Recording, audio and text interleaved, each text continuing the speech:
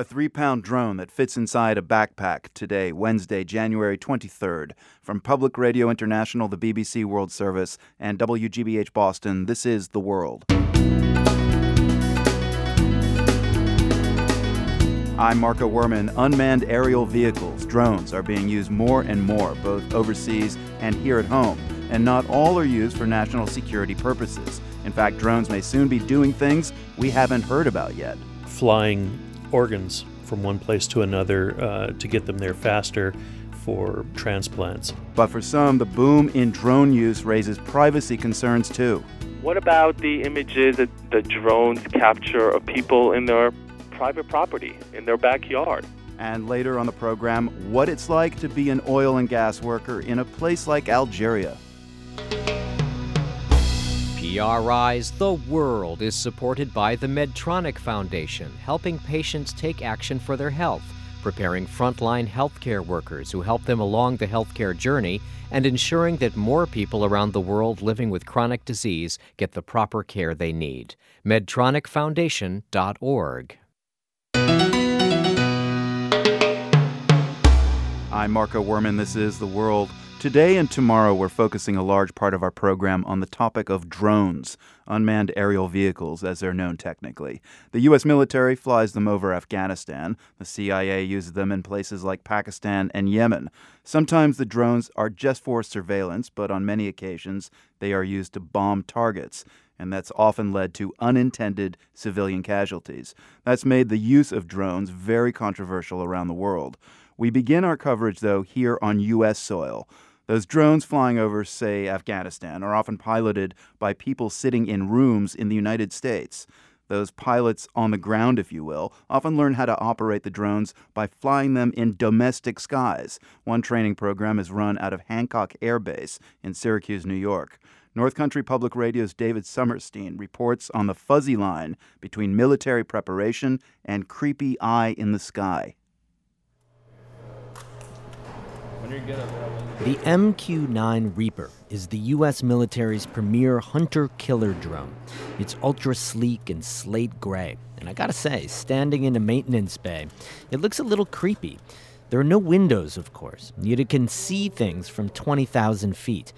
Pilots fly the Reaper from virtual cockpits inside a white bunker, encircled by several layers of barbed wire.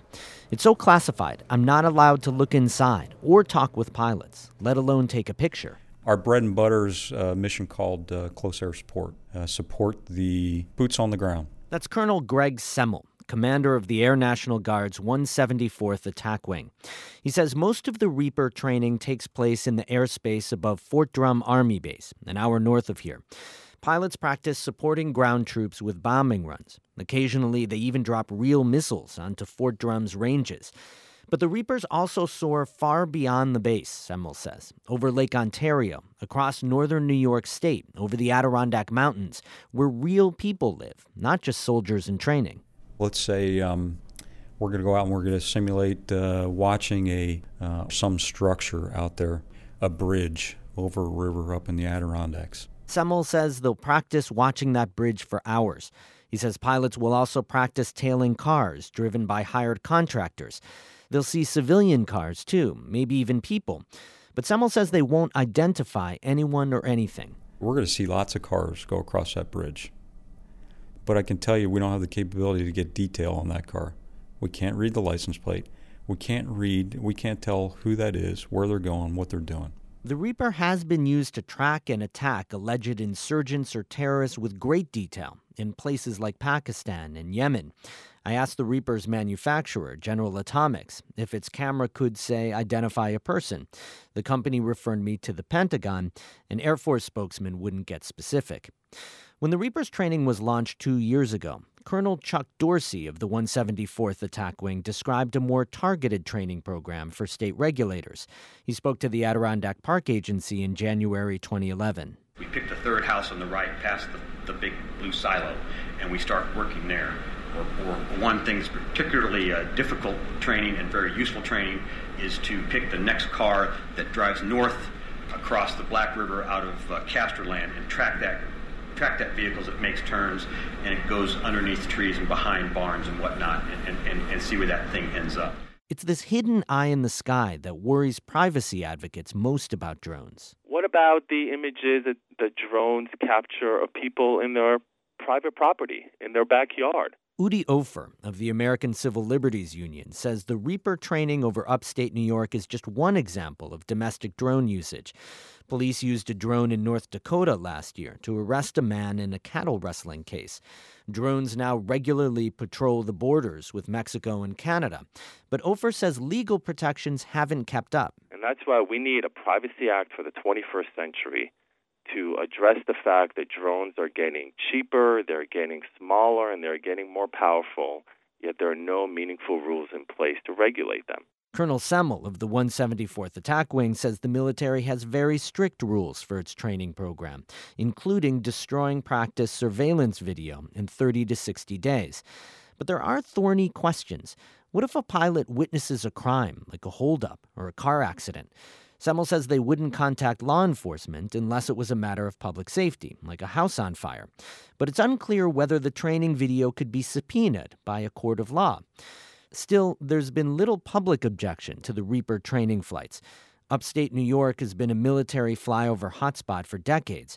F-16s from the old air base in Plattsburgh used to startle hikers climbing the peaks of the Adirondacks. It was jets, and they were low. Frequent. Peter Crowley was one of those hikers as a kid. Now he's managing editor of the Adirondack Daily Enterprise newspaper.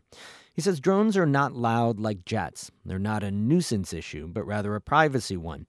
But when the paper wrote twice about the drone training flights, Crowley says his readers barely batted an eye. I was a bit surprised, to be honest, because sometimes people have concerns about privacy, and I haven't heard them. Experts say everyone from FedEx to farmers to paparazzi is looking into unmanned aircraft to help do their work. Colonel Semmel at the Reaper training program says that's inevitable. The opportunities are endless, so I think it's very important for us as a nation to figure out how to integrate these things into the national airspace. The Federal Aviation Administration predicts thousands of drones could be flying over U.S. airspace by the end of the decade. The debate over where and how is only just beginning. For The World, I'm David Summerstein in Syracuse, New York. So what will those thousands of drones flying over the U.S. be doing exactly? The World's Jason Margolis has more on that. The University of North Dakota recently began offering an undergraduate major in unmanned aircraft systems operations. Right now, most graduates will end up in jobs that support the military. But program head Ben Trapnell says civilian uses will eventually far outpace those for defense. Some of the big things, agricultural uses, we can get imagery to farmers a lot faster than having to wait for satellites to do the same thing. For instance, an unmanned plane could fly over a field and send back pictures to show where pests are located. Or a farmer could spread insecticide with an unmanned airplane.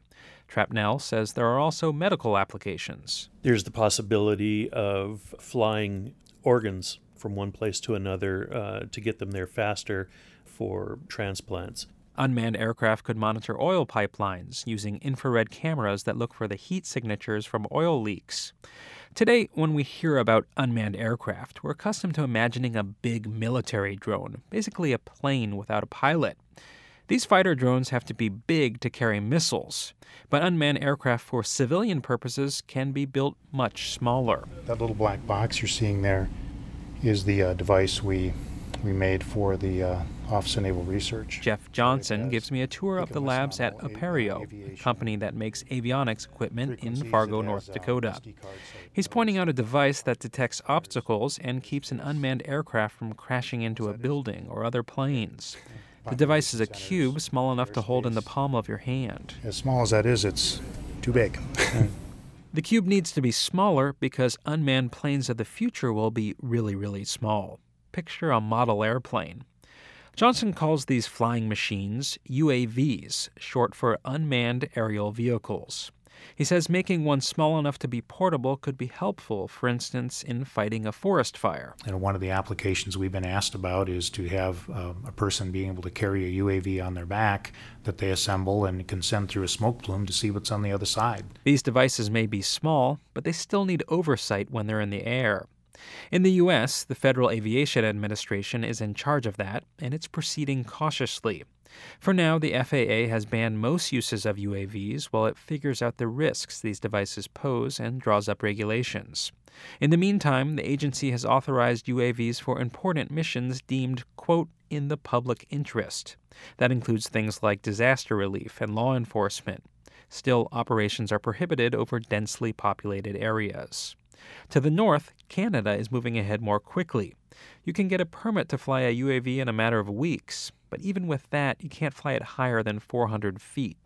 Once certified, pilots can purchase a UAV from a company like Ariane Labs in Waterloo, Ontario. The company's Ian McDonald says his firm sells a device called the Scout. The system comes out of a small case or backpack about the size of carry-on luggage, so the system can be deployed anywhere and carried by a single user. The Scout is like a helicopter but uses 4 propellers to stay airborne. While in the sky, cameras take video or photos. McDonald says in the past 3 years, his company has sold the Scout to military and commercial customers on every continent except Antarctica. A customer in South Korea used the system as part of security planning and response for the 2012 nuclear summit. That summit attracted more than 50 world leaders, including President Obama. McDonald says there are a few key reasons to use the Scout. Namely, it's cheaper and safer than hiring a pilot to fly a plane or helicopter. And it flies lower to capture higher resolution images. Add it all up, it's big business. Already, worldwide sales for unmanned aerial vehicles top $7 billion, according to industry estimates. And that figure could more than double within a decade, especially as UAVs start to get used for more civil applications. For The World, I'm Jason Margolis.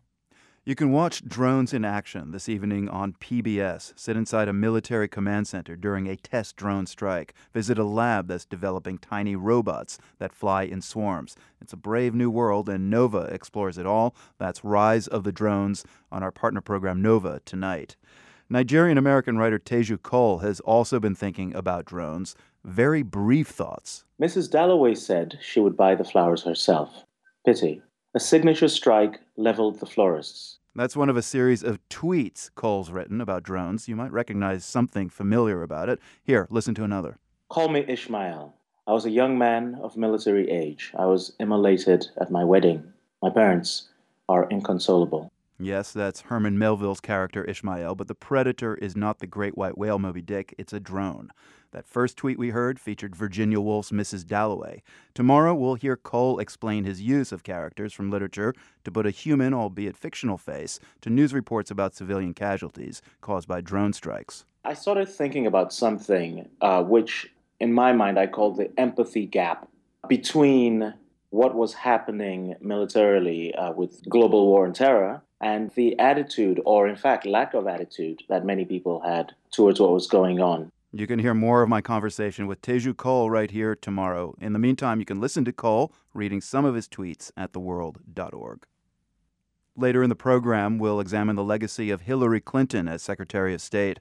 This observer says it's a positive legacy, but not without setbacks for Clinton. You know, I think that she was sort of squeezed out by the White House in dealing with, I hate saying this, but it's true, that you had generals and sort of a male-dominated network of people that were dealing with Afghanistan and Iran and Iraq and what were considered to be the big national security issues. And she wasn't given much latitude and bandwidth to affect those areas. Looking back on Hillary Clinton's time as Secretary of State coming up in a few minutes here on The World. This is PRI. The World is brought to you by PRI with support from the Medtronic Foundation, helping patients take action for their health, preparing frontline healthcare workers who help them along the healthcare journey, and ensuring that more people around the world living with chronic disease get the proper care they need. MedtronicFoundation.org. I'm Marco Werman. This is The World. The horrific gang rape and murder of a young woman in India's capital last month has generated outrage and a lot of talk about how dangerous it is for women in India, and New Delhi in particular. Today, a commission released a set of recommendations for protecting women from violence. Many women say they routinely face harassment and worse on public transportation. Those who can afford it have their own cars, sometimes with chauffeurs. Others move around in the company of family and friends. But there's another option, at least for a few women in the city. As the world's Ritu Chatterjee reports, it started off as an experiment. It's called Cabs for Women by Women. And it's a small service, just 7 cabs with 8 female drivers. They only pick up women. I get a ride with 31-year-old Shanti Sharma. She says the popularity of their service has spiked since the gang rape in December. After this case, our workload has increased so much. Women who used other cab services before are turning to us now. Women who are relatively well-off, middle-class ones, especially those who travel alone a lot. And some, like me, who are new to the city or just visiting. Sharma tells me that one customer recently told her that even if it's more expensive than most cab services and you have to call ahead and book it, it's worth it, especially after last month's attack. Sharma says she's happy to be providing the service. When I'm on the road driving our cab, I feel very proud because this is a cab service for women and I'm a woman. Our work is supporting the women of Delhi. We make them feel safe. But safety for women is just one goal. Nayantara Janardhan is with Sakha Consulting Wing, the non-profit that runs the cab service. She says the project was a joint effort with another group, Azad Foundation, which helps urban women from poor and marginalized communities. Azad Foundation wanted to provide non-gender stereotypical livelihood option to be able to allow these women to earn at par with the men. They wanted to put women in charge of technology. They wanted to open up boundaries for women. And they wanted to ensure that women end up as well-rounded professionals and people who are aware of what they are entitled to. The cab service is only a small part of their operations. We have almost 50 women now who are working with many families, with individual women with children. That is, these women work as private chauffeurs. Shanti Sharma started out as a chauffeur for a 50-year-old blind woman. But she says she enjoys the independence of driving a cab. She's a single parent with 3 daughters, and she says for the first time in her life, she's earning enough to support her family. Ever since I started doing this job, I feel like I've reached my destination. I don't want to change jobs anymore. But Sharma says the job is a lonely one because she and other female taxi drivers are completely outnumbered by male cabbies. When I park somewhere, there's always men there and inevitably 5 or 6 of them get together and hang out. I'm usually the only woman in the parking lot, so I just stay inside in the car. Sometimes I wish there were more women drivers to hang out with. It's not much better when she's out on the road. She says the male drivers give her a hard time. As soon as they see a girl at the wheel, they start honking for no reason. They'll try to overtake you. I always worry about how to avoid getting hit by someone. Soon, I get to witness what she means. At one point, as she prepares to make a U-turn, a few cars back up behind us. The driver of a government jeep right behind us starts honking persistently. It seems like the other drivers are staring at us. A woman driving a woman. Sharma looks a little tense, but she laughs and shrugs it off. How can I turn if there are so many cars whizzing by in front of me? Tell me. I don't know what to say. The only way to change the attitude of the men, she says, is to have more women driving. And perhaps, I think to myself, more women demanding to be safe on the road and wherever they're heading. For the World, I'm Ritu Chatterjee, New Delhi. New Delhi has other kinds of transport, for instance, auto rickshaws. 55,000 of these three-wheelers cruise the city's crowded streets, and Sunita Chaudhry is one of the city's only female auto rickshaw drivers.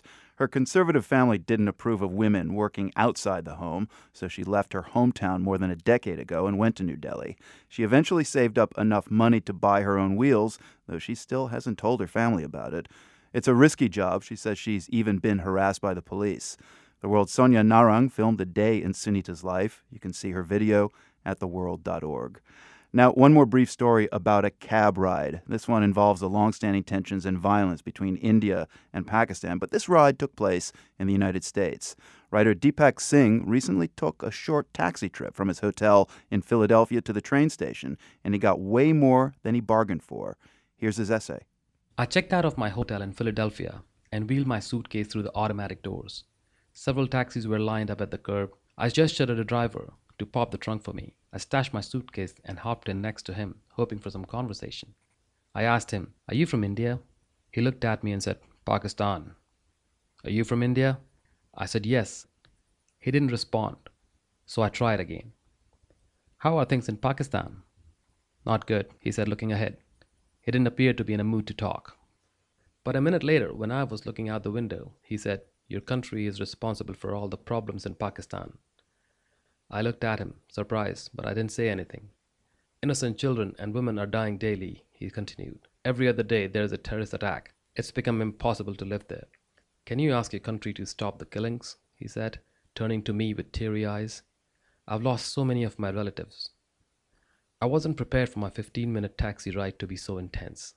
"Can you help us?" he asked again. I swallowed and nodded unconvincingly. For the next 10 minutes, we sat next to each other without saying a word. I watched tears roll down his cheeks, dropping on the steering wheel. I felt helpless and uncomfortable. Finally, we arrived at the station and he stopped the car. I pulled out a $20 bill to pay him, thinking I'd tell him to keep the change. I handed him the money. He took the bill, folded it, and shoved it back into my shirt pocket. "Do something," he said. "We need your country's help." I stood there and watched him get into his car and drive away. That was writer and producer Deepak Singh talking about an intense cab ride he took in Philadelphia. He divides his time between the United States and India. Time enough for a quick note before the break. A few months back, we told you the tale of a statue in Mexico. It's of a former leader of Azerbaijan, Haidar Aliyev, and it's in a park in the Mexican capital. Not as crazy as it sounds. Oil-rich Azerbaijan has paid for a lot of public improvements in Mexico City, and the statue was originally intended as a testament to the will of the two peoples to grow closer. But human rights advocates there have complained about the statue, pointing to the repressive nature of Aliyev's rule. Well, Mexico City's mayor now says the controversial statue is going to be moved. That may please human rights advocates, but Azerbaijan is not happy. It's threatening to cut investments in Mexico. News headlines from the BBC World Service are coming up in 1 minute. You're listening to The World from PRI, Public Radio International.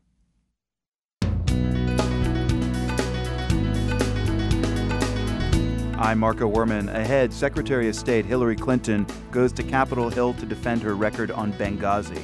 We'll examine her legacy after 4 years as America's top diplomat. I don't think she's a warm and fuzzy person. I think she's a very effective diplomat who finds her way in there. And later, what it's like to work in the oil and gas business overseas. PRI's The World is supported by the Medtronic Foundation, helping patients take action for their health, preparing frontline healthcare workers who help them along the healthcare journey, and ensuring that more people around the world living with chronic disease get the proper care they need. MedtronicFoundation.org. I'm Marco Werman, and this is The World, a co-production of the BBC World Service, PRI, and WGBH Boston. She will be stepping down soon as Secretary of State, but today Hillary Clinton was still on the job, fielding sometimes heated questions from lawmakers on Capitol Hill. Questions about what happened in Benghazi, Libya. You'll recall the attack there last September 11th, which left 4 Americans dead, including U.S. Ambassador to Libya, Christopher Stevens. And you'll recall the controversy over how U.S. officials initially characterized the attack as coming after a street protest. Here's one tense exchange today between Wisconsin Senator Ron Johnson and Secretary Clinton. We have no doubt they were terrorists, they were militants, they attacked us, they killed our people. But what was going on and why they were doing what they were doing? No. We were misled that there were supposedly protests and then something sprang out of that, an assault sprang out of that. And that was easily ascertained that was not the fact. And the American people could have known that within days, and they didn't know that. With all due respect, the fact is we had 4 dead Americans. Was it because of a protest, or was it because of guys out for a walk one night who decided they'd go kill some Americans? What difference at this point does it make? It is our job to figure out what happened and do everything we can to prevent it from ever happening again, Senator. Steve Clemens, the editor-at-large of the Atlantic Monthly, has watched Secretary Clinton's testimony carefully. He says she weathered the barrage of criticism well. Her downside risk today was not taking responsibility, and I think that she did a rather good job of protecting her legacy as a pragmatic doer. And so when you think about the legacy, and you always hear about the number of miles she flew and the number of countries she visited, I think that while that this is not really a smirch, I think, if you really read beneath the lines, and, we're going to be reading this testimony and the exchanges for quite a while, there's something that she was implying without saying it directly, and saying, listen, diplomats matter, and what's going on with insurgents around the world matters. And you guys have been under-resourcing us in the diplomatic bureaus, and that if we want to both protect our people out there, but we also want to be engaged, it's going to require more resources than we've been receiving. I think that solidifies her position as someone who really believes in global engagement, but doesn't look at it as a soft sport. It's hard-edged, and there are real dangers out there. Yeah, it's a fair repost on the Secretary's part, but there are still these questions lingering about these 4 dead Americans. How long will those be dogging her? It will always be a part of her legacy that this was a sad and tragic incident. Hillary is going to have this mark on her record, but I don't think it's necessarily an automatic negative. The negative of this, the tragedy of this, is shared among those who didn't fund security appropriately. We didn't hear much about the CIA today. I found that really weird, frankly. And not until well into the discussion that we hear about the CIA outpost, what they were doing, and the different operational lines of authority there. So I think that there's a shared responsibility, but she accepted all the blame herself just to take it. And I think that, I'm sometimes critical of Hillary Clinton, but today I'm not. Now, when she spoke before the Senate Foreign Relations Committee, Secretary Clinton made the point of how much she's been on the road for her job as Secretary of State, the 120 countries or so that she's visited. But in terms of foreign policy, what has all that amounted to, especially in terms of her legacy? Well, 2 things. One, I think that Hillary Clinton has done more than people give her credit for showing how non-traditional areas of national security, such as poverty, development, disease, women's rights, etc., are fundamentally national security issues. And that American engagement in the world doesn't just mean engagement with nations with nuclear weapons, or nations that are troublemakers, or nations that are just automatically powerful. And so she has been, if you can imagine, a kind of underclass of nations in the world. She's been dedicated to reaching out to those. And I think in the long run, that redounds back to the United States very effectively. My worry is, and I admire Senator Kerry, but how much of that will be consolidated and carried on, I'm not sure. So while I find her approach refreshing and different, part of a legacy is making sure that it carries on after. It can't just be a function of the individual. And on that front, I'm fairly critical of Hillary. Was there a moment for you in the past 4 years that was particularly revealing or really kind of crystallized who Secretary Clinton is as a diplomat? I don't think she's a warm and fuzzy person. I think she's a very effective diplomat who finds her way in there. And in a way, I think that she was sort of squeezed out by the White House. I hate saying this, but it's true that you had generals and sort of a male-dominated network of people that were dealing with Afghanistan and Iran and Iraq, and what were considered to be the big national security issues. And she wasn't given much latitude and bandwidth to affect those areas. Mm-hmm. She jumped into digital diplomacy. She is the queen and diva of digital diplomacy in the world, and she's done more to basically promote and think about the impact that can come from the liberalization of digital inclusion and how that can be positive for us. And so I think that she found her way forward, and by visiting all these countries that weren't necessarily torn apart by civil war, demonstrated that she, and look how popular she is. So in a sense, I think that she showed up many people in the White House with how effective she could be in creating her own platforms for moving America's diplomatic interests forward. That really has impressed me greatly. Steve Clemens, editor-at-large of The Atlantic Monthly. Thanks indeed. My pleasure. The attack on a remote natural gas facility in Algeria and the deadly hostage crisis that followed focused new attention on oil and gas production in Africa. There are a lot of untapped resources there, and that's drawing energy workers from around the globe. The World's Alex Gallafent spoke with two men, an American and a Canadian, who are currently earning a living in Ghana and Algeria.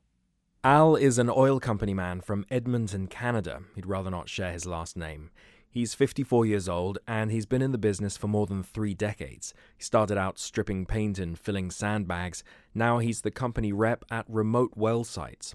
Right now he's working at an oil well site in Algeria, about 300 miles from where the attack happened last week. You know, like I'm in the middle of the desert. The only thing I got around me is sand dunes and nationals and Chinese. So it's You're out there. Yeah, you're out there, yeah. By nationals, Al means local workers, Algerians. And I have a Chinese rig, so I got Chinese rig personnel with Algerian laborers. He's on what they call a 28-28. 28 days at work, whether it's day or night or round the clock, and then 28 days at home in Canada with his 2 kids and his wife, Janet. She heard about the attack on the Algerian gas facility from the news, and even though it happened in a different part of the country, well, it made them both stop and think. You know, this really plays with me, and I know it's playing with my wife and the kids. They see the bad side of it, so they, they're kind of pushing me. They want me to come home. Well, I've been 4 weeks on, 4 weeks off, 5 and 5. This is Mark Houston, an American currently working in Takoradi, a port in southwest Ghana. It's that country's oil hub. He does well tests, evaluating the flow of a well, figuring out the quantity of gas and oil it's producing. Houston's 51. Before going to Ghana, he worked in Siberia, on rigs in the North Sea, and all over Africa, including Algeria. I've been Angola, Congo, Gabon, Equatorial Guinea, Togo, Ivory Coast. So far, nothing he's experienced security-wise has put him off working on the continent. The only close incident we had was Equatorial Guinea in 2004 when there was a coup attempt. Houston remembers his camp being put on lockdown. So we had to just send drivers to go get our food and stuff, but I didn't feel uneasy for it. I didn't feel unsafe or anything like that. If you pay attention to what you're doing, you don't have any issues. I mean, there's places in downtown Dallas I won't go after dark, unless you're looking for trouble. And that's the same thing I found all the places in Africa. The only place Houston says he won't go is Nigeria. Too dangerous. I know some guys who worked there for years and they enjoy it, but they enjoy a lot of the other benefits that are there, and I'm not interested in that because I did that years ago, so I don't need that no more. What are you talking about? Women, cheap, and available. Houston married his wife, Madonna, 2 years ago. She's in the oil business too, driving trucks across the length and breadth of America. Wherever equipment needs to be hauled, she's hauled it. Their home is in Dallas, as he mentioned, but in Ghana, Mark Houston lives in what they call a staff house, a 30-room hotel that the oil company has taken over entirely. We got a nice lounge where you can socialize and good food they cook for us, so it's not bad. Been worse, been better. By contrast, Al from Edmonton is living in a container in the Algerian desert. It's part of a portable campsite that's home to about 130 people. It's not a bad little camp. Al says they're getting more security in the wake of last week's attack. And even though that attack gave him pause, he's just signed another 1-year contract. That'll make it 8 years in Algeria. With what happened, I'm not going to let that stop me from doing what I really enjoy doing. And he makes a good living out there. That's what we say. It's all about the Benjamins. No, the money's good. I make decent money, and I've been able to buy things and pay cash for them, from sports cars to motorcycles, to paid my house off 10 years ahead of schedule and things like that. So the financial rewards are there, and it's let you work for it. Now Mark Houston's looking ahead to new opportunities in East Africa and possibly Iraq. For The World, I'm Alex Gallafent. The artistic director of Moscow's famous Bolshoi Ballet underwent eye surgery today.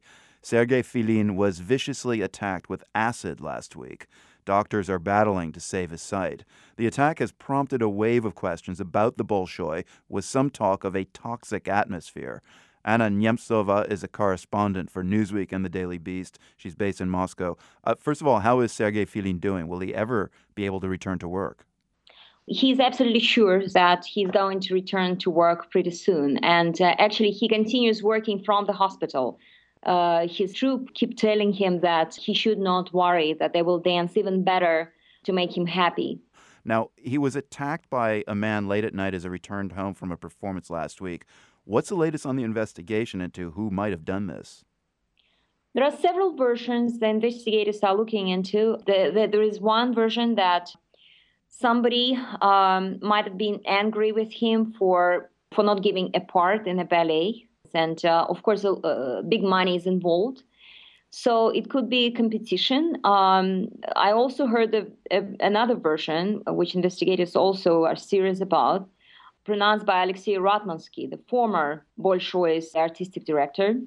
Ratmansky says that there's allegedly a group of fans, of half-crazy fans who surround the troupe, and they're involved in intrigues and some ugly stories. When you say kind of crazed fans, you mean like stalkers? Yeah, exactly. So that's Ratmansky's version. He says that he's not surprised that the tragedy took place because intrigues and, sick situations were growing like a snowball, he said. Sick situations, you say? He said that Bolshoi is full of ills, of diseases, that people argue all the time. And I actually reported several waves of this conflicts. Every time they would involve some very famous figure, including Ratmansky himself, actually. Well, as you say, I mean, these ills, these controversies, the Bolshoi Ballet is no stranger to them. Remind us of some of the other things that have been going on in the last couple of years. You might remember the story about Anastasia Volodkova. Foreign press called her the fattest ballerina, or Russia's fattest ballerina. But actually, she claims she was the victim of Bolshoi's management, who were involved in big scams, corruption deals. And that's from her words, right? I talked to Anastasia a lot, and she said that to get rid of her, she would not agree to certain deals that involved money. She didn't want to be involved in any corruption. And in my last interview with her, she actually said that her partners were threatened with knives when they approached their houses. And she received threats on the phone, just the way Sergei Filin had received these threats a few months ago. Has he said anything to the press about who he thinks is behind this attack? Yes, he has no doubt that the attack was ordered by somebody from the theater. What's happening to ballet in Russia? I mean, would these stories, this horrible attack with acid and all the mix-up and the toxic atmosphere, would this have ever happened in communist Soviet Union? I mean, has ballet just lost its once seeming revered status in Russia?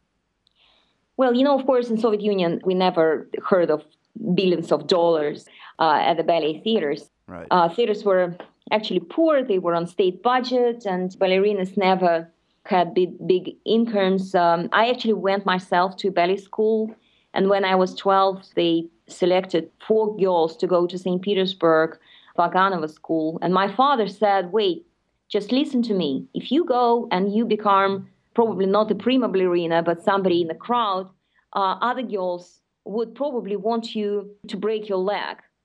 And in Russian, this is not just an expression. This is a serious thing. Right. People want you to break your leg. Literally break your leg. They mean it, yeah. So, I heard my father's message, and I never became a professional ballerina. As we know, Sergei Filin also spoke out his mind. He always expresses himself openly, and he says what he thinks. And probably there were more conflicts between him and the management than we know about. Anna Nemtsova, a correspondent for Newsweek and the Daily Beast. Thanks very much. Thank you very much. This is PRI. I'm Marco Werman, and this is The World. Every day in our newsroom, there's a story that captures our attention. They're not necessarily important stories, and we don't always get to tell you about them. But today we do. This one comes from Sydney, Australia, and it's about a goat named Gary. He's a handsome fellow. You can see a photo of him at theworld.org. Gary the goat recently got busted, and police slapped a fine on Gary's owner, Jim DeSarno, because his goat was eating flowers outside a museum. The charge? Vandalism, destroying vegetation. Well, Jim and Gary went to court to contest the $440 fine. The police argued that Jim had acted recklessly in letting Gary even approach the flower bed.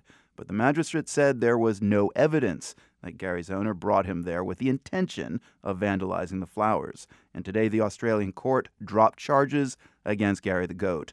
Speaking outside the courthouse, Jim said Gary had taught the police a lesson. Gary's name has been cleared of all this slander. He was simply eating. And I just want to thank everyone for coming down here. And I want to thank McGurr Lawyers for helping me out. I just met these guys walking Gary a couple of weeks ago, and we got off. And I just think Gary the goat's taught the cops a valuable lesson today, and that's don't bite off more than you can chew. Gary's a goat as a comedian. No, really, that is Jim DeSarno's day job. But the best joke about the story has got to go to our news editor, Chris Wolf, who came up with the headline, "Aw, kids these days."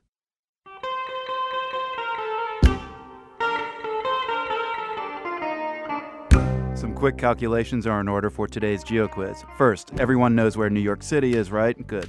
Now, what about Granada? That's Granada, Spain, not the island of Grenada in the Caribbean. The city of Granada in southern Spain is famous for its Moorish citadel, the Alhambra, for its Mediterranean climate, and especially for its flamenco music. We'll hear some in just a few seconds. But the question right now is, how far is it from Granada to New York City? It's a similar distance to the one Columbus traveled across the Atlantic to the New World. Took him more than 2 months by boat, including a stopover in the Canary Islands. Nowadays, it's about a 7 or 8 hour flight from Spain to New York. But we're looking for the distance in miles, which is roughly 15% of the Earth's circumference. And you gotta think fast. All right, here's the answer. It's about 3,700 miles from Granada to New York. Now, here's reporter Beto Arcos to tell us about a singer from Granada who now makes her home in New York. Lara Bello grew up surrounded by flamenco music and dance. Granada is one of the cradles of this emblematic Spanish tradition. As a teenager, Bello studied voice and violin at a conservatory. But before that, she learned how to sing and dance flamenco. I started as a musician. I was a dancer. I love very much to connect the sounds with the movements of the body. So I trained flamenco and contemporary dance and Arabic dance because the Arabic culture there is very strong. La luna cubre montaña y se reflejan los charcos. Ilumina la orilla limpiando con su frío paño. La tierra mira de cerca como buscando algún rastro y encuentra que entre las nubes falta del cielo un pedazo. Lara Bello's new album is called Primero Amarillo, Después Malva, first yellow, then purple. She says the title refers to the changing colors of springtime in Granada. The beginning of the springtime, the flowers are yellow, and with the time, that flowers, they died, and in their place appears the purple ones. So that's why I dedicated that title to the cycles of life. Bello says she used to see these colors on the road from her house to her flamenco teacher's studio. Por el camino van las niñas a bailar, casi volando sobre la ciudad.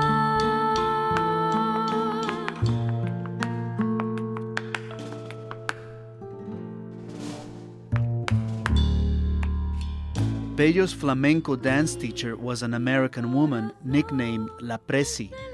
She moved from San Antonio, Texas to Granada some 30 years ago to learn flamenco. And that means that she came into a very, very strong community, very closed.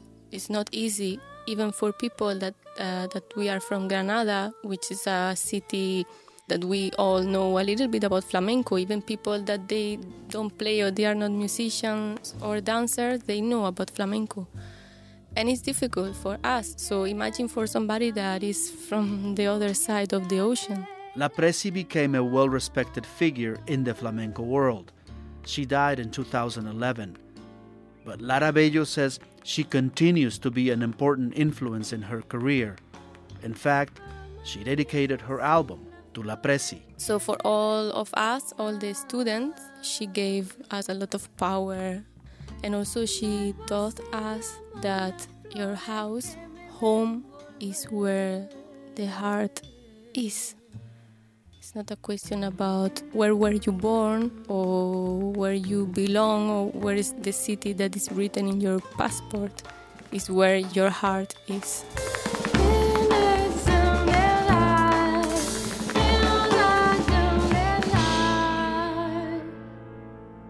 Lara Bello moved to New York 2.5 years ago, and she found a new home in the diverse community of musicians from Latin America.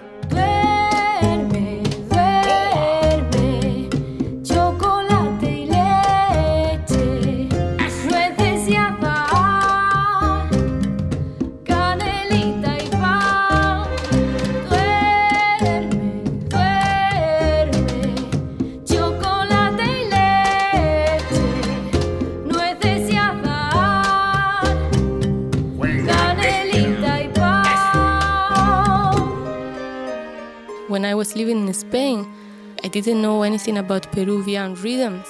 I started to work with them. I met great, not only musicians, composers like Samuel Torres. And with these already 2 years living in the city, I wanted to put these strong roots into my music. So that's how this CD has a little bit of rhythms from Latin America and colors from Latin America, but from New York also. For the World, I'm Beto Arcos.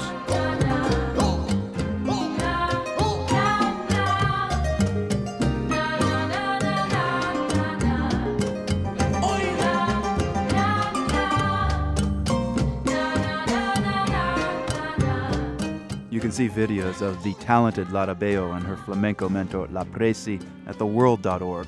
That's all for us today from the Nan and Bill Harris studios at WGBH. I'm Marco Werman. Thanks for being with us.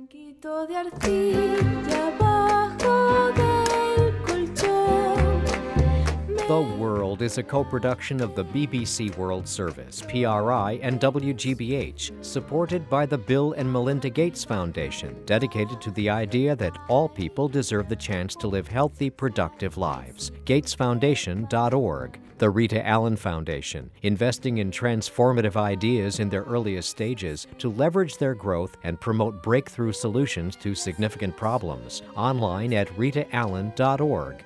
And by the PRI Trust for Innovation, which enables informed risk-taking in the creation of new content for public radio. Donors to the Trust include Marguerite Steed Hoffman, the Tagney Jones Family Fund, and the Rose Family Fund. PRI, Public Radio International.